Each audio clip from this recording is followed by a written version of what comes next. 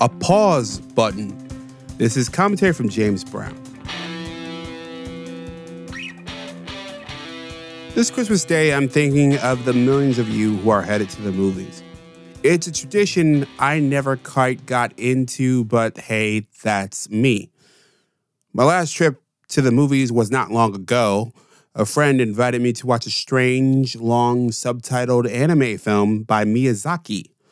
It's called The Boy and the Heron.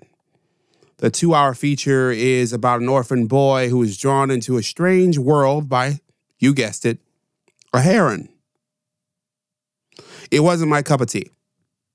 And as I drove home that night, all I could think of was, what could get me to go to more movies when I already have so many streaming services? Nicer seats, better food, more kinds of movies could all help. But then it hit me.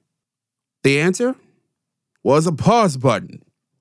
They call it intermissions. Yes, that dormant but not forgotten beautiful accident that became a jewel of the movie experience.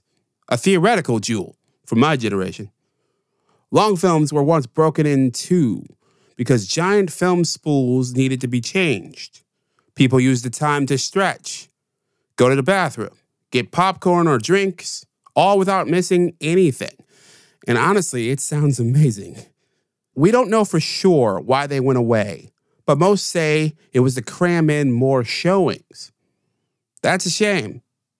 If we had intermissions, I'd be back in the movie theaters all the time. Next time, I guess I'll just hit pause at home. What do you think? How do we make movie going better? Tell me in the comments at jamesbrowntv.substack.com or email me at jamesbrowntv@gmail.com. You could also leave me a message at 585-484-0339. On that note, I'm James Brown, and as always, be well.